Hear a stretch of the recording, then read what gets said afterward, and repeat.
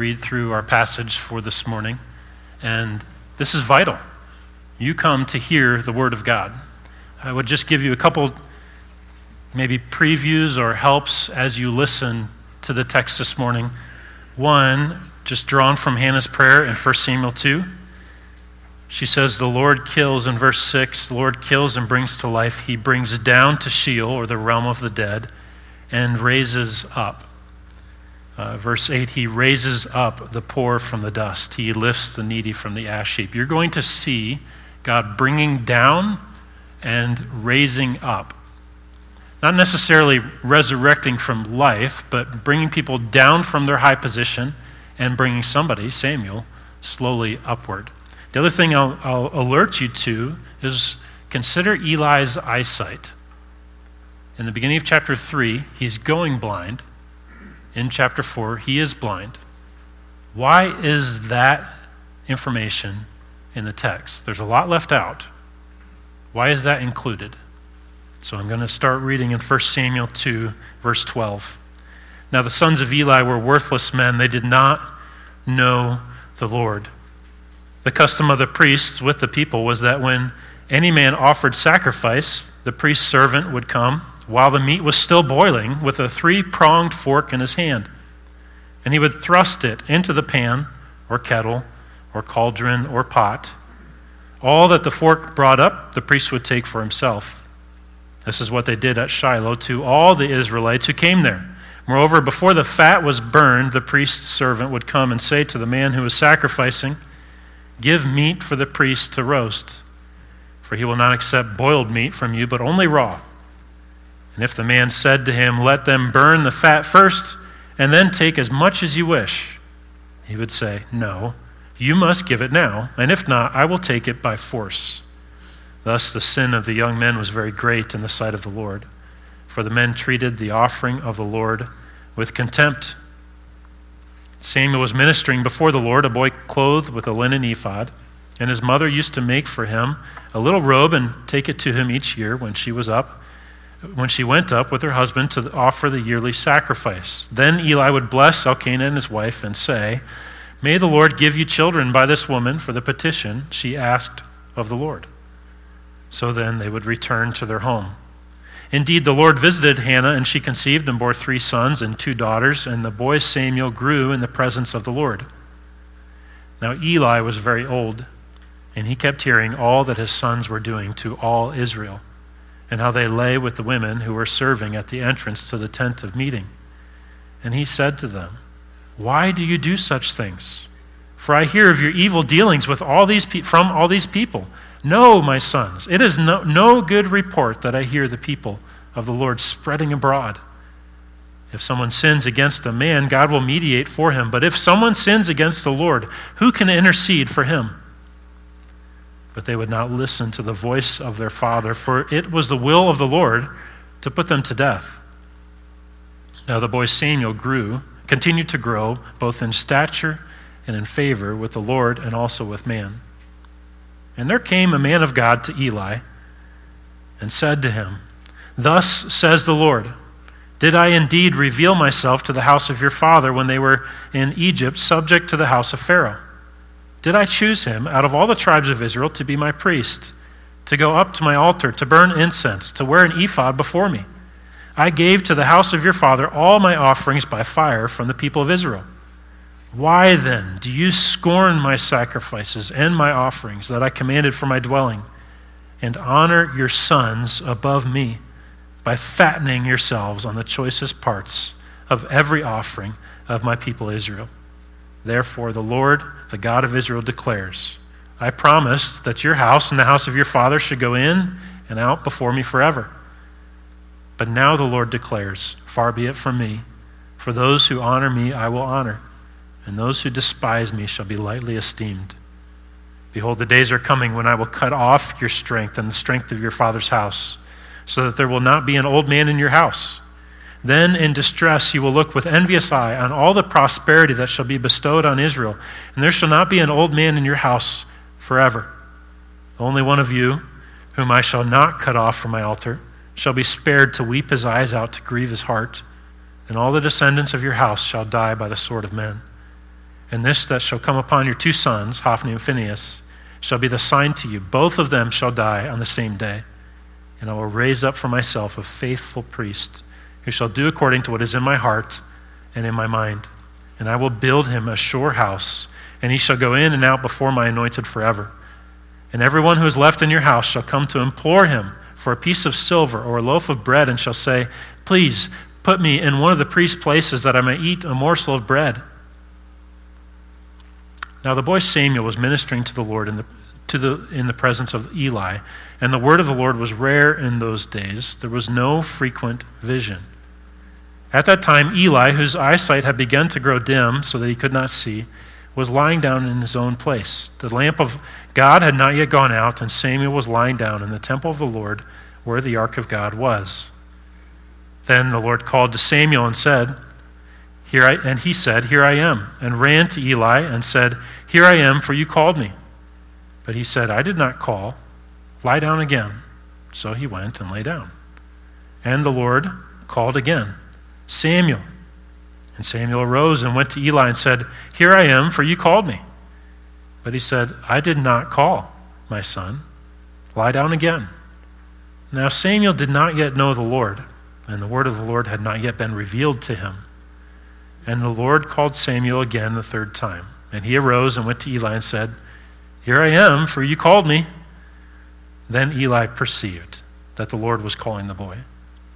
Therefore Eli said to Samuel, go, lie down, and if he calls you, you shall say, speak, Lord, for your servant hears. So Samuel went and lay down in his place. And the Lord came and stood, calling as at other times, Samuel, Samuel. And Samuel said, speak, for your servant hears. Then the Lord said to Samuel, behold, I'm about to do a thing in Israel, at which the 2 ears of everyone who hears it will tingle. On that day I will fulfill against Eli all that I have spoken concerning his house, from beginning to end. And I declare to him that I am about to punish his house forever for the iniquity that he knew, because his sons were blaspheming God, and he did not restrain them. Therefore I swear to the house of Eli that the iniquity of Eli's house shall not be atoned for by sacrifice or offering forever. Samuel lay until morning. Then he opened the doors of the house of the Lord, and Samuel was afraid to tell the vision to Eli. But Eli called Samuel and said, Samuel, my son. And he said, here I am. And Eli said, what was it that he told you? Do not hide it from me. May God do so to you, and more also, if you hide anything from me of all that he told you. So Samuel told him everything and hid nothing from him. And he said, it is the Lord. Let him do what seems good to him. And Samuel grew, and the Lord was with him, and let none of his words fall to the ground. And all Israel from Dan to Beersheba knew that Samuel was established as a prophet of the Lord. And the Lord appeared again at Shiloh, and the Lord revealed himself to Samuel at Shiloh by the word of the Lord. And the word of Samuel came to all Israel. Now Israel went out to battle against the Philistines. They encamped at Ebenezer, and the Philistines encamped at Aphek. The Philistines drew up in line against Israel, and when the battle spread, Israel was defeated before the Philistines, who killed about 4,000 men on the field of battle. And when the people came to the camp, the elders of Israel said, why has the Lord defeated us today before the Philistines? Let us bring the ark of the covenant of the Lord here from Shiloh, that it may come among us and save us from the power of our enemies. So the people sent to Shiloh and brought from there the ark of the covenant of the Lord of hosts, who was enthroned on the cherubim, and the 2 sons of Eli, Hophni and Phinehas, were there with the ark of the covenant of God. As soon as the ark of the covenant of the Lord came into the camp, all Israel gave a mighty shout, so that the earth resounded. And when the Philistines heard the noise of the shouting, they said, what does this great shouting in the camp of the Hebrews mean?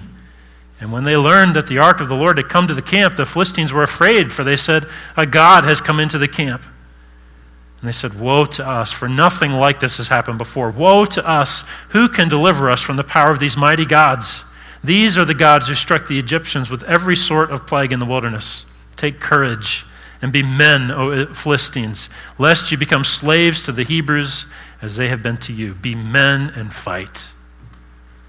So the Philistines fought, and Israel was defeated, and they fled every man to his home. And there was a very great slaughter, for 30,000 foot soldiers of Israel fell, and the ark of God was captured, and the two sons of Eli, Hophni and Phinehas, died. A man of Benjamin ran from the battle line and came to Shiloh the same day with his clothes torn and with dirt on his head.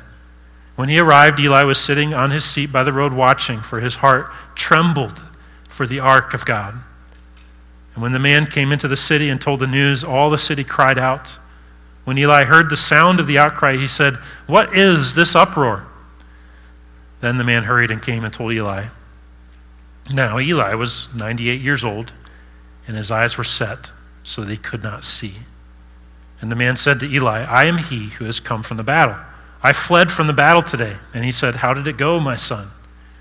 He who brought the news answered and said, "Israel has fled before the Philistines.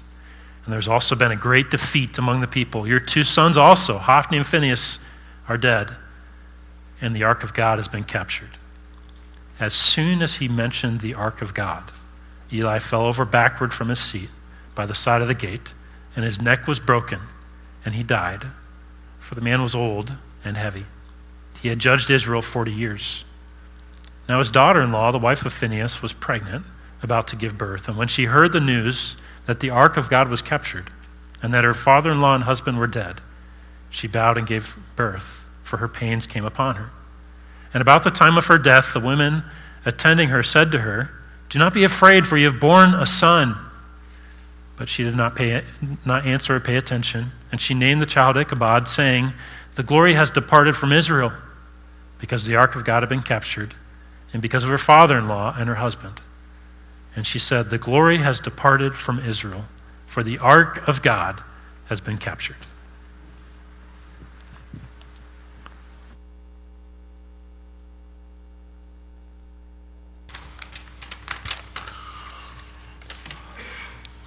Let's go to the Lord in prayer this morning, please.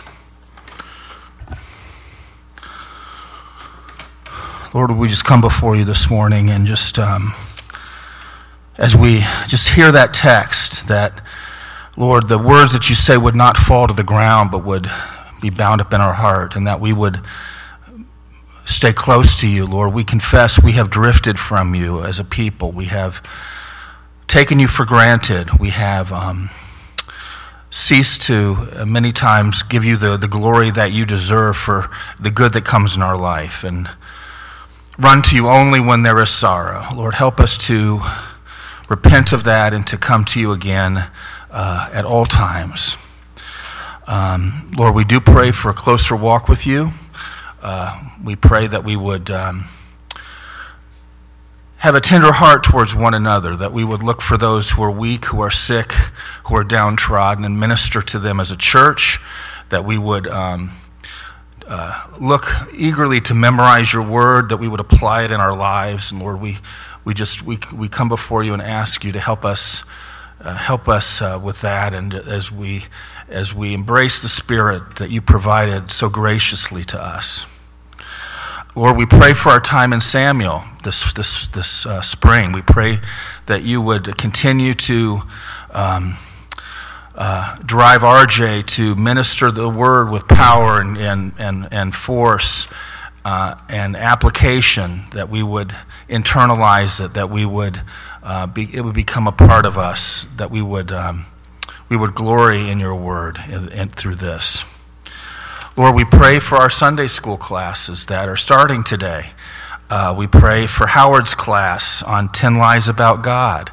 We pray that would be a great time of him just sharing from his study what he has learned, and that the ears of those in the class would be receptive to that. We pray for the class that I and Steve and I are teaching on the Passion Week. Lord, just pray that you would work through us, through the Spirit, that we would communicate what you want us to communicate, and that people would leave with a greater depth of love for what you accomplished on the cross and then your resurrection. We pray again as we approach Easter coming up next month now, that we would have cross-centered focus on preparing for for Resurrection Sunday, and that you would just prepare us for that as well. Lord, we pray for those in our body who are sick. We pray for Nikki Barrett, struggling with cancer, Lord, that you would, just this constant lifelong problem, Lord, you would embrace and heal her. And we ask that of you, Lord, with humility. We pray for Jackie Sherwood and Ed, by extension, just with the constant pain, the constant endless struggle, and then Ed ministering to her with all his responsibilities and having issues himself. We lift that little family up to you. We pray for Judiana with her infected eye, Lord. Just if you would come upon her and just heal her of that, we would be it would be so wonderful, Lord. But just give us patience as she works through this with Nikki and with the doctors. I pray for my brother-in-law, John, who is recovering from a severe fever out in Washington, does not know you, Lord. Please, we pray for that salvation would come to that family. And we pray, lastly, for those who are struggling in some way in a relationship, struggling with depression, struggling with the loss of a loved one, struggling with the pressures of life. And Lord, we just help us to be sensitive to people that are in need, whatever that need is. And Lord, we just lift all these things up to you in Jesus' name. Amen.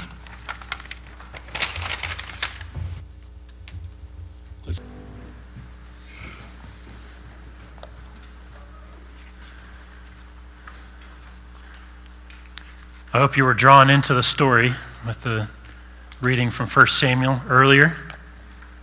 I would encourage you heartily to be reading that text as we go. 5 to 7 is the text for next week. So that gives you enough time, if you got 7 days till next Sunday, to travel through those chapters as well. You might have picked up, it's a heavier passage today.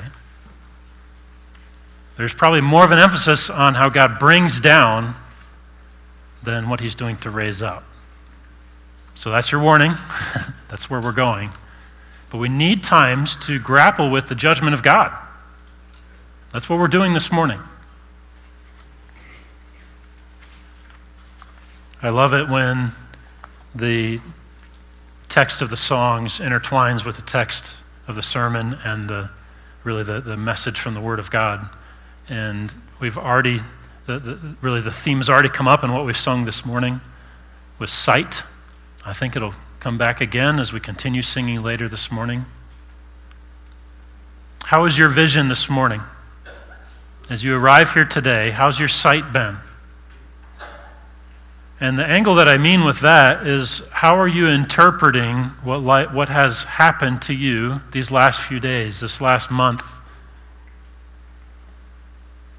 How are you understanding things? Hebrews 11:1 says, "Now faith is the assurance of things hoped for, the conviction of things not seen." A big part of being faithful through this journey of life and following Christ is not just seeing things clearly around you, but interpreting them in light of what you cannot yet see. So really, when I ask how has your sight been, it's more, how has your interpretation of life been? How have you been thinking through the events that have happened to you? And maybe even more to the heart of that, what glasses have you put on in order to see those events rightly? Are you looking at those events through the text of Scripture? That is the only way that you're going to understand things rightly. And I don't mean understand in the sense that you are able to get into the throne room of God and know exactly what he's doing and why. But that you're able to receive the events of life from the providential hand of God by faith, knowing that he is still at work. That's at the heart of it. And sadly, as we look at the text this morning, what do we see? We see an ailing man who is losing touch with God's revelation.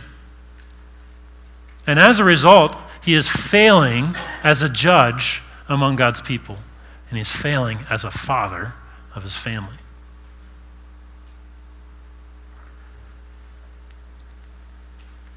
God works to bring down and raise up. Let's see God's work of judgment and exaltation as we consider the message of 1 Samuel 2, 3, and 4 this morning.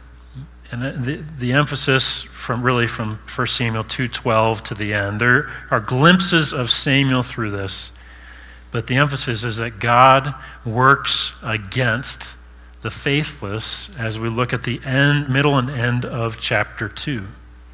That's what he's doing. It might not be evident at first. When we dive into 1 Samuel 2, into the middle, what do we see? We see a family that is taking advantage of the sacrificial system. It is so bad that they have a fork guy. And whatever family shows up to offer a sacrifice, this fork guy is on the prowl.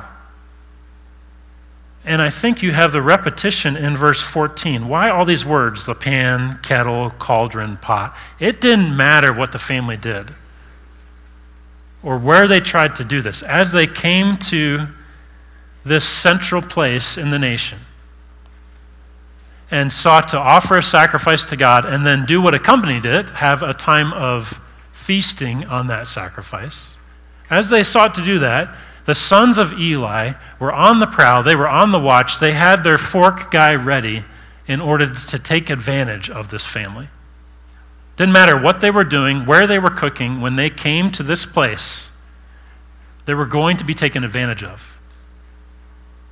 Because this family wanted the best of the meat, and they wanted it even before the sacrifice had really taken place. So this idea of before the fat was being burned, God had a process for them to follow when they were offering a sacrifice. And Hophni and Eli, men who were worthless and did not know God, were nevertheless over the proceedings and taking full advantage of what was happening.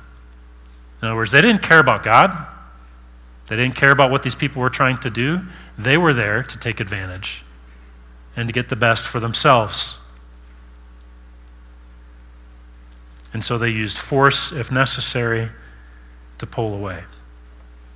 I would highlight, though, it's not just that these two men had gone off on their own. Just to give a quick reference to chapter 4, verse 18, when Eli dies, how is he described? He's old and heavy. There's participation on the part of these men's father in what they're doing. They're taking the fat for themselves, and their father is fat. There's a direct correlation there.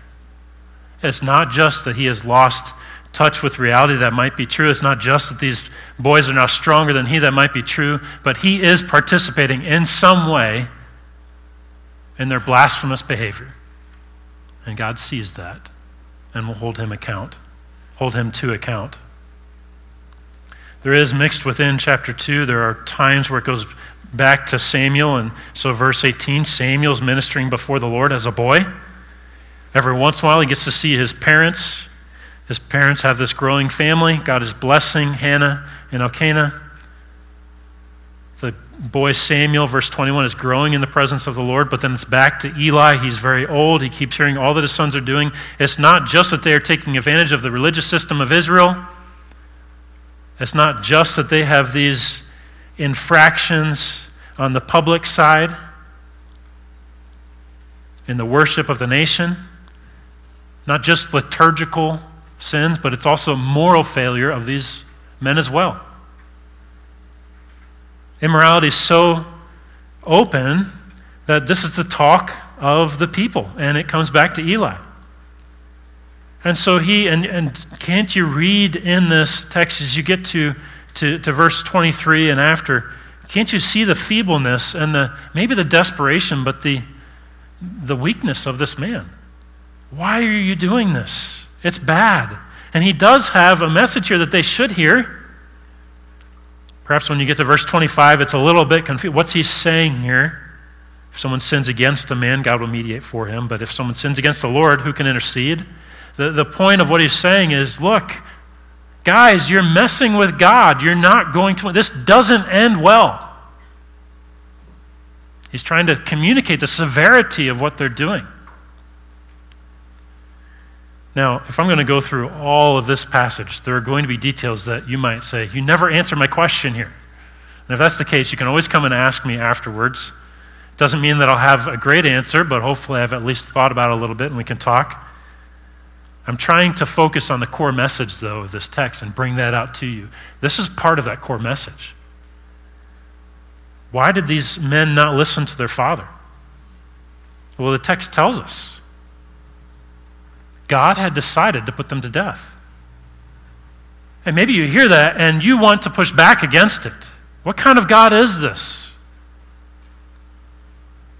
Their father's trying to warn them. Should God not then use this as a time to bring them back? Maybe you think even of God hardening the heart of somebody else in Scripture in the Old Testament. Who was it? Pharaoh. God was involved in the judgment of Pharaoh and really of the nation of Egypt. What you have here is men who have gone against God. They've sinned in the sight of the Lord. Verse 17. It was a very great sin. They were treating the offering of the Lord with contempt. In a leadership position in the nation, these men were not just failing to do what God had called them to do. They were blatantly, publicly, in that leadership capacity, going against God's ways and making light of him. And God had decided to bring judgment against them. And I would just encourage you to hear this. This is a just act of God. He is responding to their sin, and he's responding appropriately. Maybe you still push back against that. That I'd encourage you to think about something more personal to you. Maybe start by putting yourselves in a family of Israel where you have taken one of your prized animals, you have made the long journey in order to honor God and to celebrate his goodness to you at a sacrifice. This is a living animal that you've cared for. It's a time of celebration. You can tell that your father's excited. This is a special event. He's given up a lot to make this happen. And yet in the middle of this, as you're journeying, as you're going to the place of worship, you pass by Hophni or Phinehas. Whichever man you pass by is not with his wife. You try to avert the other's eyes from what's taking place.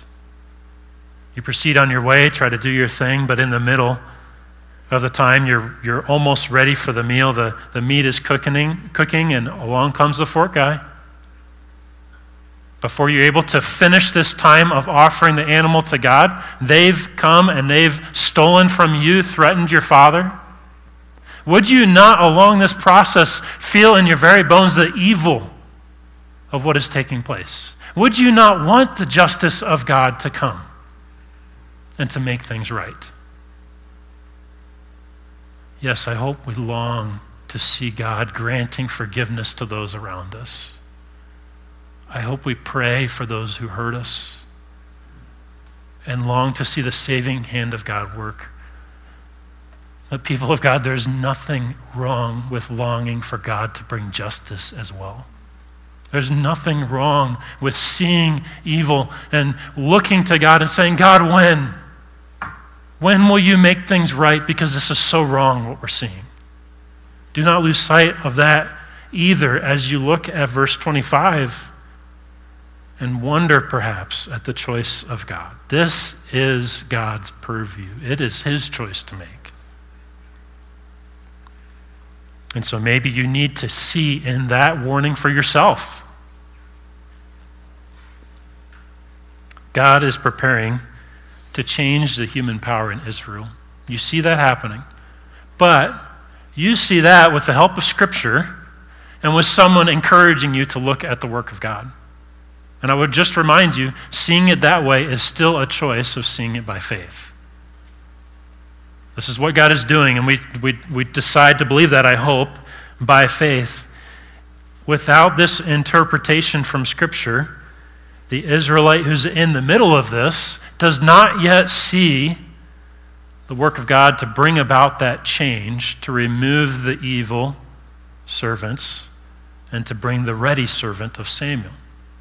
So God is doing this, but much of Israel might not yet know what God is putting into place. One man has said, growth seldom makes noise.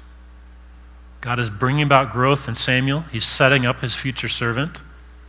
Most people probably don't realize, though, what is happening. Can even go a step further.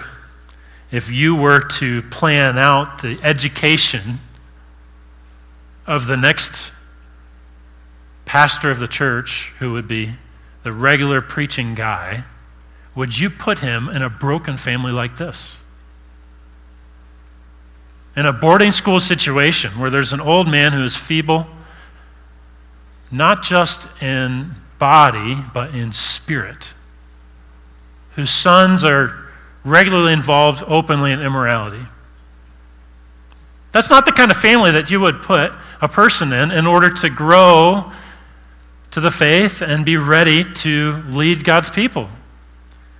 And yet God is still working through all of that to bring Samuel to the point where he needs to be. And you have verse 26, the boy Samuel continued to grow both in stature and in favor with the Lord and also with man. Is that not a testimony to the grace and goodness of God? There's more judgment. And so you see the end of chapter 2, there's a man who comes to Eli. The man is unnamed. At first, there's a repetition of God's grace to Eli's family, a reminder of how Eli has this privileged position by God's working. And then there's the indictment, the identification of their offenses in verse 29. Why then do you scorn my sacrifices and my offerings? This is talking to Eli. Why do you scorn these things?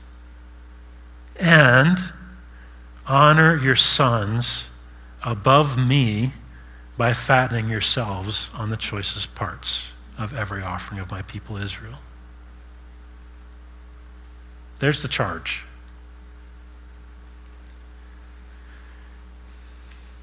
And then the judgment. And the judgment is severe. So bad that from Eli, his descendants, people would die early deaths. Instead of having this wonderful family business where they can just bring in all that they want, now they're just going to be looking for some kind of way to get bread. At the end of the chapter, please put me in one of the priest's places that I may eat a morsel of bread. A great reversal. The judgment of God is thorough. But at the heart, you might have another question, because God says in verse 30, I promised this, that the house of your father and your house and the house of your father should go in and out before me forever. But now, I'm not going to do that. And you might say, well, doesn't God keep his promises? And if you chase that back, you can look back in Exodus 27:21 and 29:9. God does make a promise to Aaron that his sons would have this privileged place. God keeps that promise. But it shifts from one line from Aaron to another. And so you might read that and say, well, doesn't God keep his promises? Now he's openly admitting he doesn't. No, that's not what the prophet is saying. What he's pointing out is you thought you had security. God can still keep his word, but he is fully removing you from this place of privilege. And now your family will be destitute and continuously under my hand of judgment. How the mighty will fall. I think at the heart of this is a warning that we should hear, because it's a warning that sounds a whole lot like Romans 1. Why do you scorn my sacrifices and my offerings that I commanded for my dwelling, and honor your sons above me? Now, Eli is different than we are. But it is entirely possible, I think, for us to commit a very similar sin of honoring other things above God.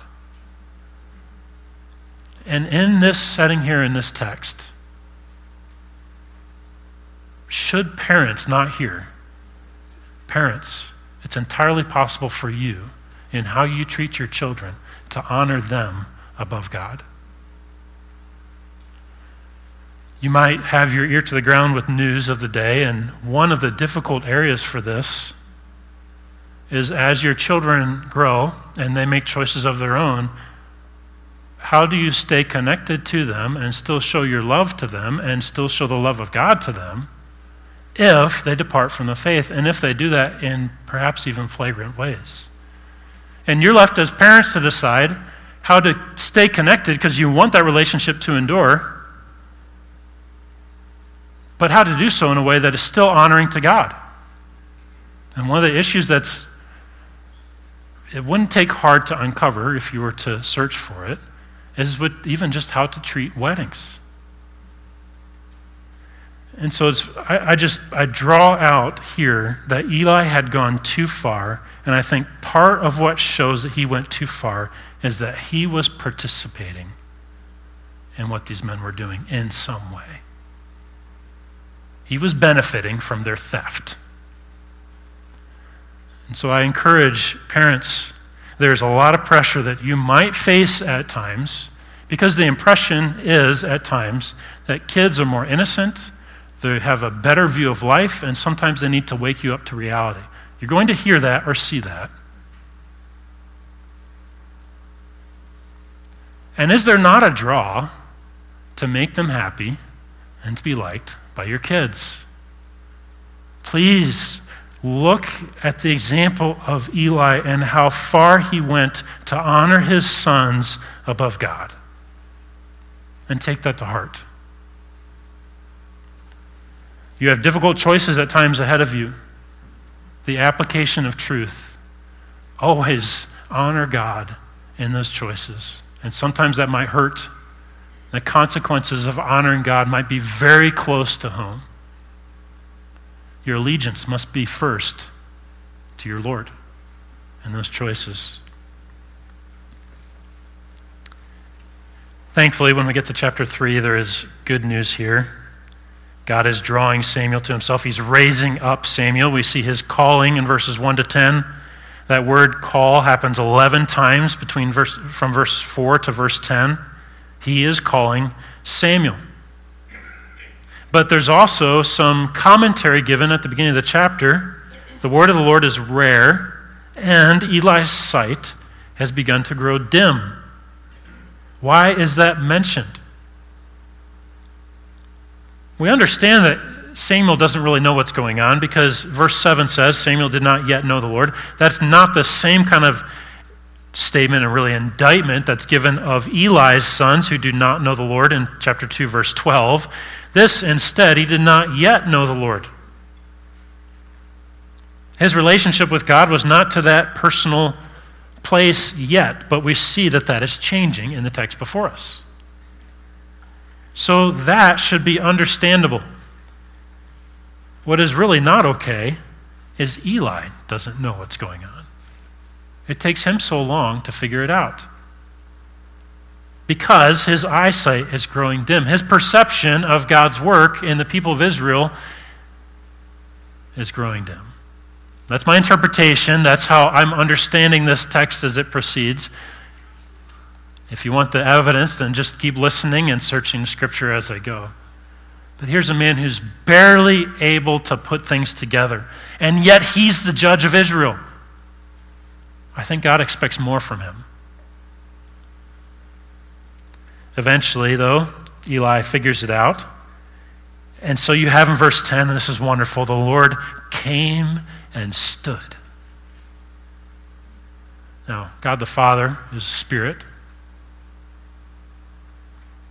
I believe this is God the Son, pre-incarnate form, coming to speak with Samuel. There are times in the Word of God where Be amazing to see what happened. Wouldn't it be amazing to see this conversation between the two of them? And yet, even with that amazement, that would quickly grow very heavy because the message that God has for Samuel is a heavy message. It's wonderful because God is breaking into a faithless nation to speak to his choice servant, so that's thrilling that God would do this. But the message itself is hard. Before we get to that message, though, I would encourage us to realize, again, this is interpretation, eyes of faith, putting the glasses of Scripture on. Again, this is God breaking into a faithless nation to work. The sad reality is that Israel is going the wrong direction. It's being led very poorly by Eli and his sons. God does not, he could bring judgment much sooner to these people. This is a kindness and mercy of God that he would come and speak to Samuel and start giving him his word.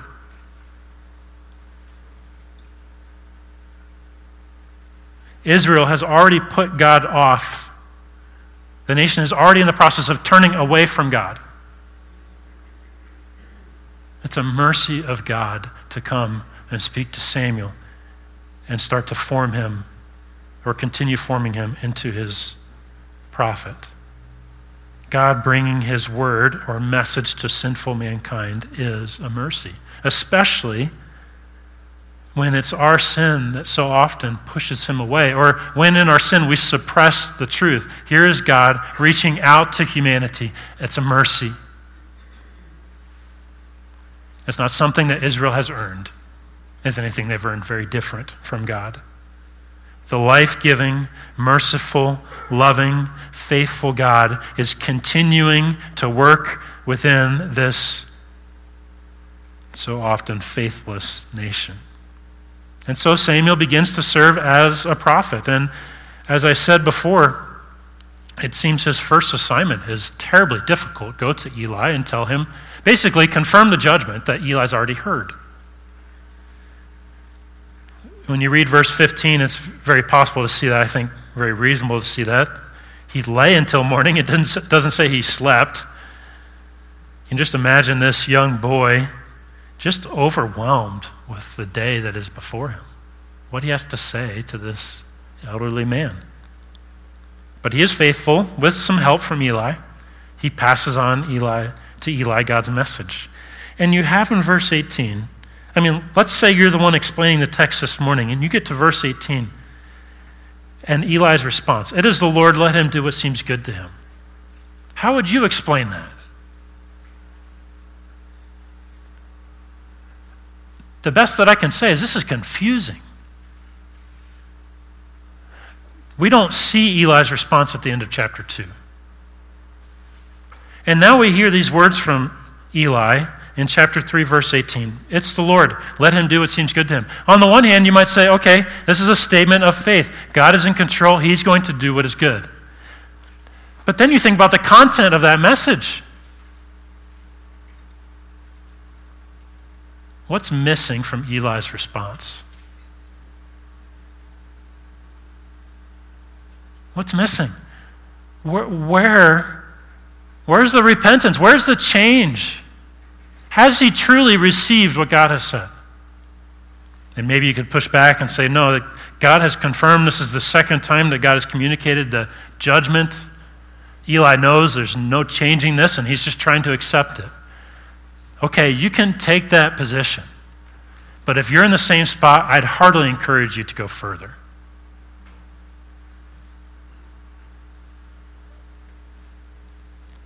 And I think the rest of the text will show that out. Samuel keeps growing, and it's confirmed to all Israel that he's a prophet. So God has broken into this faithless nation, and he's speaking directly to this servant that he's been cultivating. He's confirming Samuel's ministry, and he's in the process of removing Eli's faithless line to raise up Samuel, his prophet. I love what is said towards the end of this chapter. In verse 19, Samuel grew and the Lord was with him. As God has called Samuel to do something difficult and yet special, his presence remains with him. Yes, it's hard. God has not left him. And that brings us to a very interesting chapter in 1 Samuel. You have verse 1, the word of Samuel came to all Israel, but then it's as if we have that on the board and we erase it and start fresh. That might be the case, but now on to the next story. But I assure you there's a connection. Israel goes out to battle the Philistines, doesn't go well. And so there's a question that is asked after this first defeat where 4,000 men die. The elders are asking it, the leaders of the nation, verse 3. Why has the Lord defeated us? This is good theology. At the end, it's not the Philistines who won. It's why has God brought about this defeat for us today? That is a good question. What they do after that question is terrible, but it's a good question to ask. Why is it bad after they ask that question? Where do they go wrong? I want you to think about this. They ask a good, theologically informed question. How can they go so wrong between good question and action?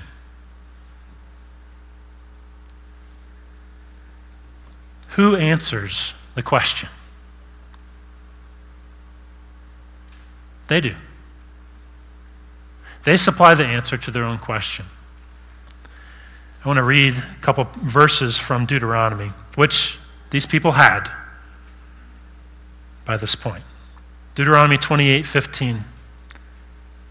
But if you will not obey the voice of the Lord your God, or be careful to do all his commandments and his statutes that I command you today, then all these curses shall come upon you and overtake you.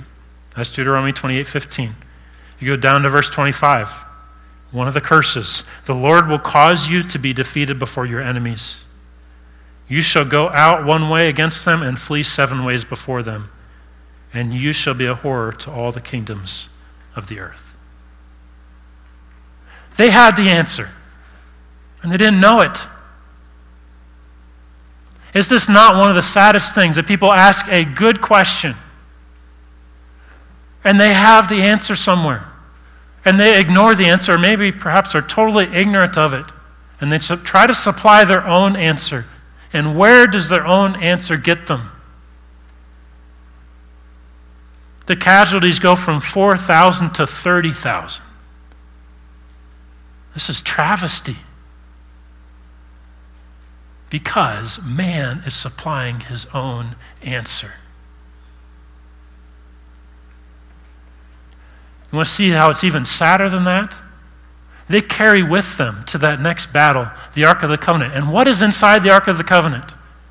The tablets. The covenant itself. How is their vision? How is the vision of the elders of Israel? How is the vision of the people of Israel? They're flying blind.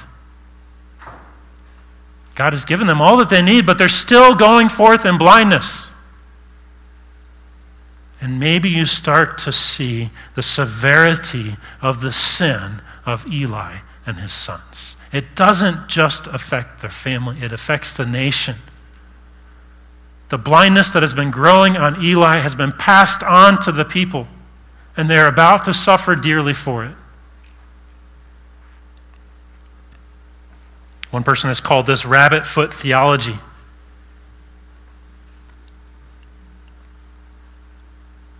The people go to or send to Shiloh. They bring from there the Ark of the Covenant of the Lord of Hosts. Ark is mentioned. You have call mentioned repeatedly in chapter 3. You have Ark mentioned repeatedly in chapter 4. They bring the Ark. And with the Ark, these 2 other blind individuals, Hophni and Phinehas, they don't know that they're marching to their death. They should know, but they don't. Verse 5. As soon as the ark comes into the camp, there's this mighty shout. The earth is resounding. The enemies over across the way are going, what happened? The ark has gone in. Oh no. The scouting report is terrible. We know of these gods. Remember, they're speaking from ignorance too, the Philistines. These are the gods who've rescued them before, have done mighty things in the past. And so what is their response? It's also man-centered. Be men. At the end of the day, perhaps this is a bit flippant, but Philistines are more men than Israel. And the strength of the men of Philistia wins out over the strength of the men of Israel. God is behind all of that. Again, it's terrible. So they fight. It's disaster. There's slaughter.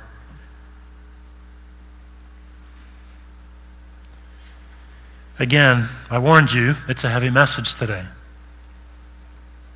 But God will not be controlled by faithless people. He will bring his judgment at the proper time. Okay, it's Israel. It's his chosen people. He will not be controlled. He will not be put in a box and used to their advantage when they need him. That is not how God works. Rabbit foot theology is nothing new. And consider what God is willing to allow in order to bring judgment. What does it look like? What it looks like to the nations is that the God of Philistia is stronger than the God of Israel. God can handle that, by the way. And we'll see that in chapters 5 through 7.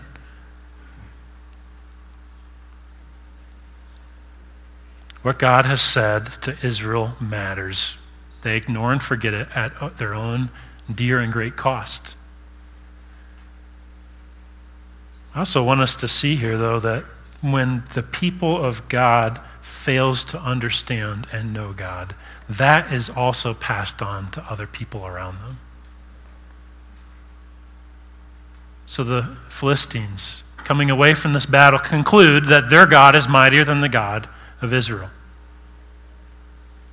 And I think at the heart of that is Israel did not rightly know God and follow God, and now others around them are wrongly understanding God too. Also, the people of God ignore his warnings of coming judgment at their own great risk.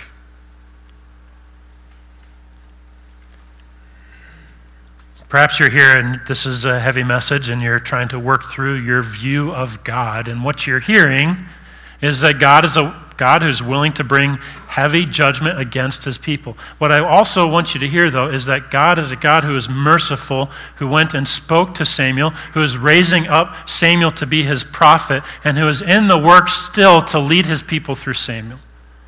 Don't miss the mercy of God in all of this. And perhaps it's a mercy to you even this morning to be hearing of the God of Scripture, to be hearing of the one true God. Don't turn away from God's revelation, from him speaking of himself so quickly. You must hear and learn of this God of the Bible. He is the one and only God, and you turn from his revelation at dear risk and cost to yourself. But I think also the people of God should also recognize that God is not to be put in a box and brought out only when we need him to get us back onto the track that we think we should be on. We don't control God. He's not your lucky charm to be pulled out when you most need him. The time and only time to pray is not when you've been working on the car for 10 hours, you can't figure everything out. You've already thrown 3 wrenches across the driveway, and now you're praying out to God in anger that he hasn't helped you find the problem already. That is not our God. He's the one who's controlled it from the beginning and is trying to reveal to you your anger problem. That's God, providentially working in the problem of your car or the sound system or whatever else it may be. And so death reigns as glory fades in the nation of Israel. And this is astounding at the end of chapter 4. By this time, Eli is hearing what happens, but we have very clearly he has gone blind, verse 15. And I would just encourage you to see there is really no reason to mention that other than I think it's showing his perception is gone.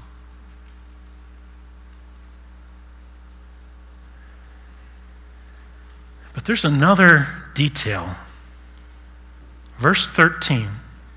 What is Eli doing as he waits to find the news? Eli's sitting on his seat by the road, watching, for his heart trembled for the ark of God. Here's the amazing thing. End of chapter 2, I don't see any trembling from Eli. No response listed. Chapter 3, confirmation of God's coming judgment. I don't see any trembling from Eli, but now that the ark might be taken, he starts to tremble. And maybe at first you think, oh man, there's a guy who really cares. No, he cares because his idol might be lost. That's why he cares. Eli, you should have been trembling a long time ago. Now you start, you're blind. You've missed it.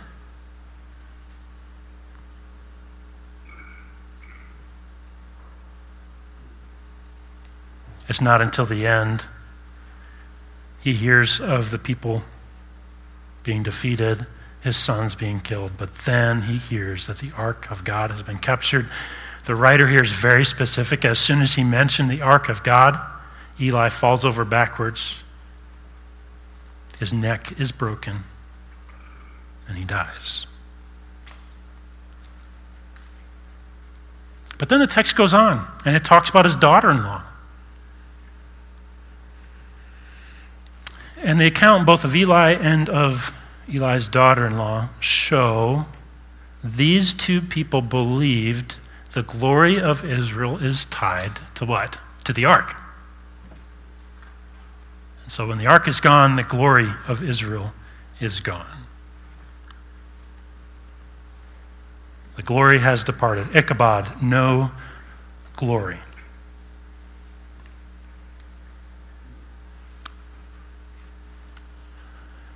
That is still in process. I think we kind of keep going on that part of the narrative with next week. But a little bit of a preview there. The glory has never departed. And yet it has in some ways. It has because the people have been living terribly. So there's more to say there, for sure. What we do see is that God has brought down the family of Eli, as he said. And God is raising up, although he's been ignored, right? What did we say, and what did the text say in 1 Samuel 4:1? The word of Samuel came to all Israel. He's been ignored. He's firmly established as a prophet of God to all the nation. The elders ask, what is wrong? Where should they have gone? They should have gone to the covenant, and they should have gone to God's prophet. God had given them all that they needed in order to be faithful through this. But blind Eli's sons are leading in some way, and so there's this terrible defeat. God brings down to death, and he raises up. There are several ways we could go here. Where I'd like to draw your attention, though, is to something said about Eli in verse 18. At his death, what is his death caused by? His neck was broken and he died, for the man was old, so he was frail and heavy. It's very interesting. The word used for heavy there is glory. Glory is something that's significant, it's weighty. And I can't help but think that there's something being said here. What contributed to Eli's own death? The fatness that he had acquired from his sons who were abusing the sacrifices. What he had idolized in the food had contributed to his own death.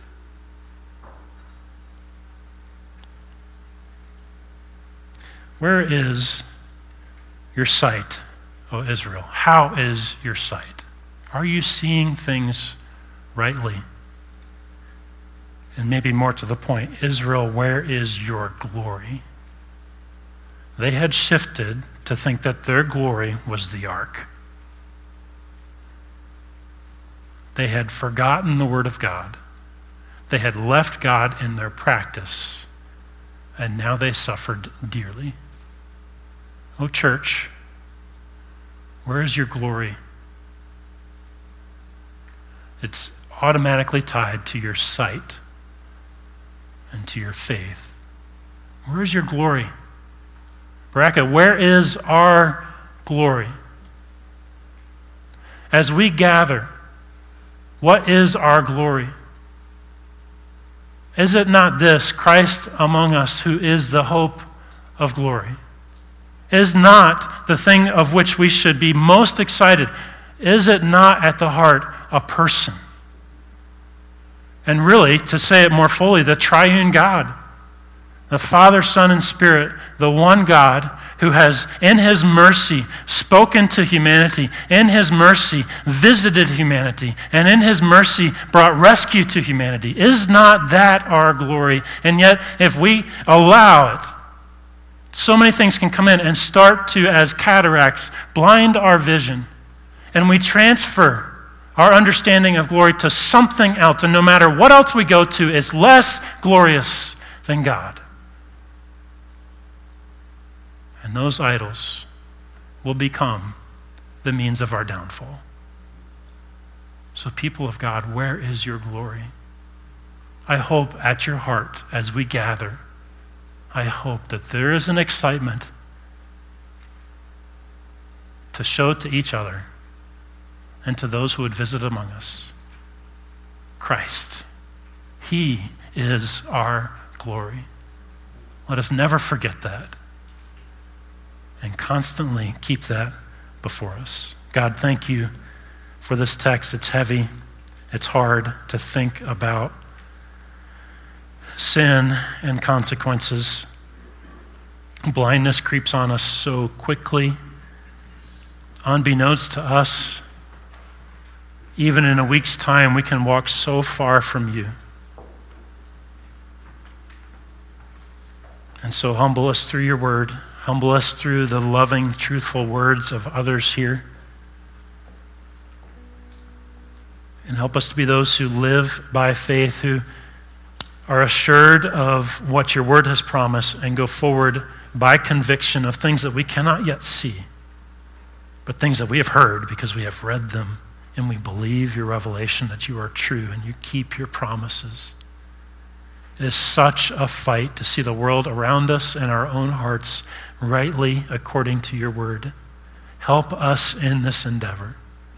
And oh, may it be true that our glory as we gather rests solely and ultimately in you. For there is none like you. And so we add our voices to the voice of Hannah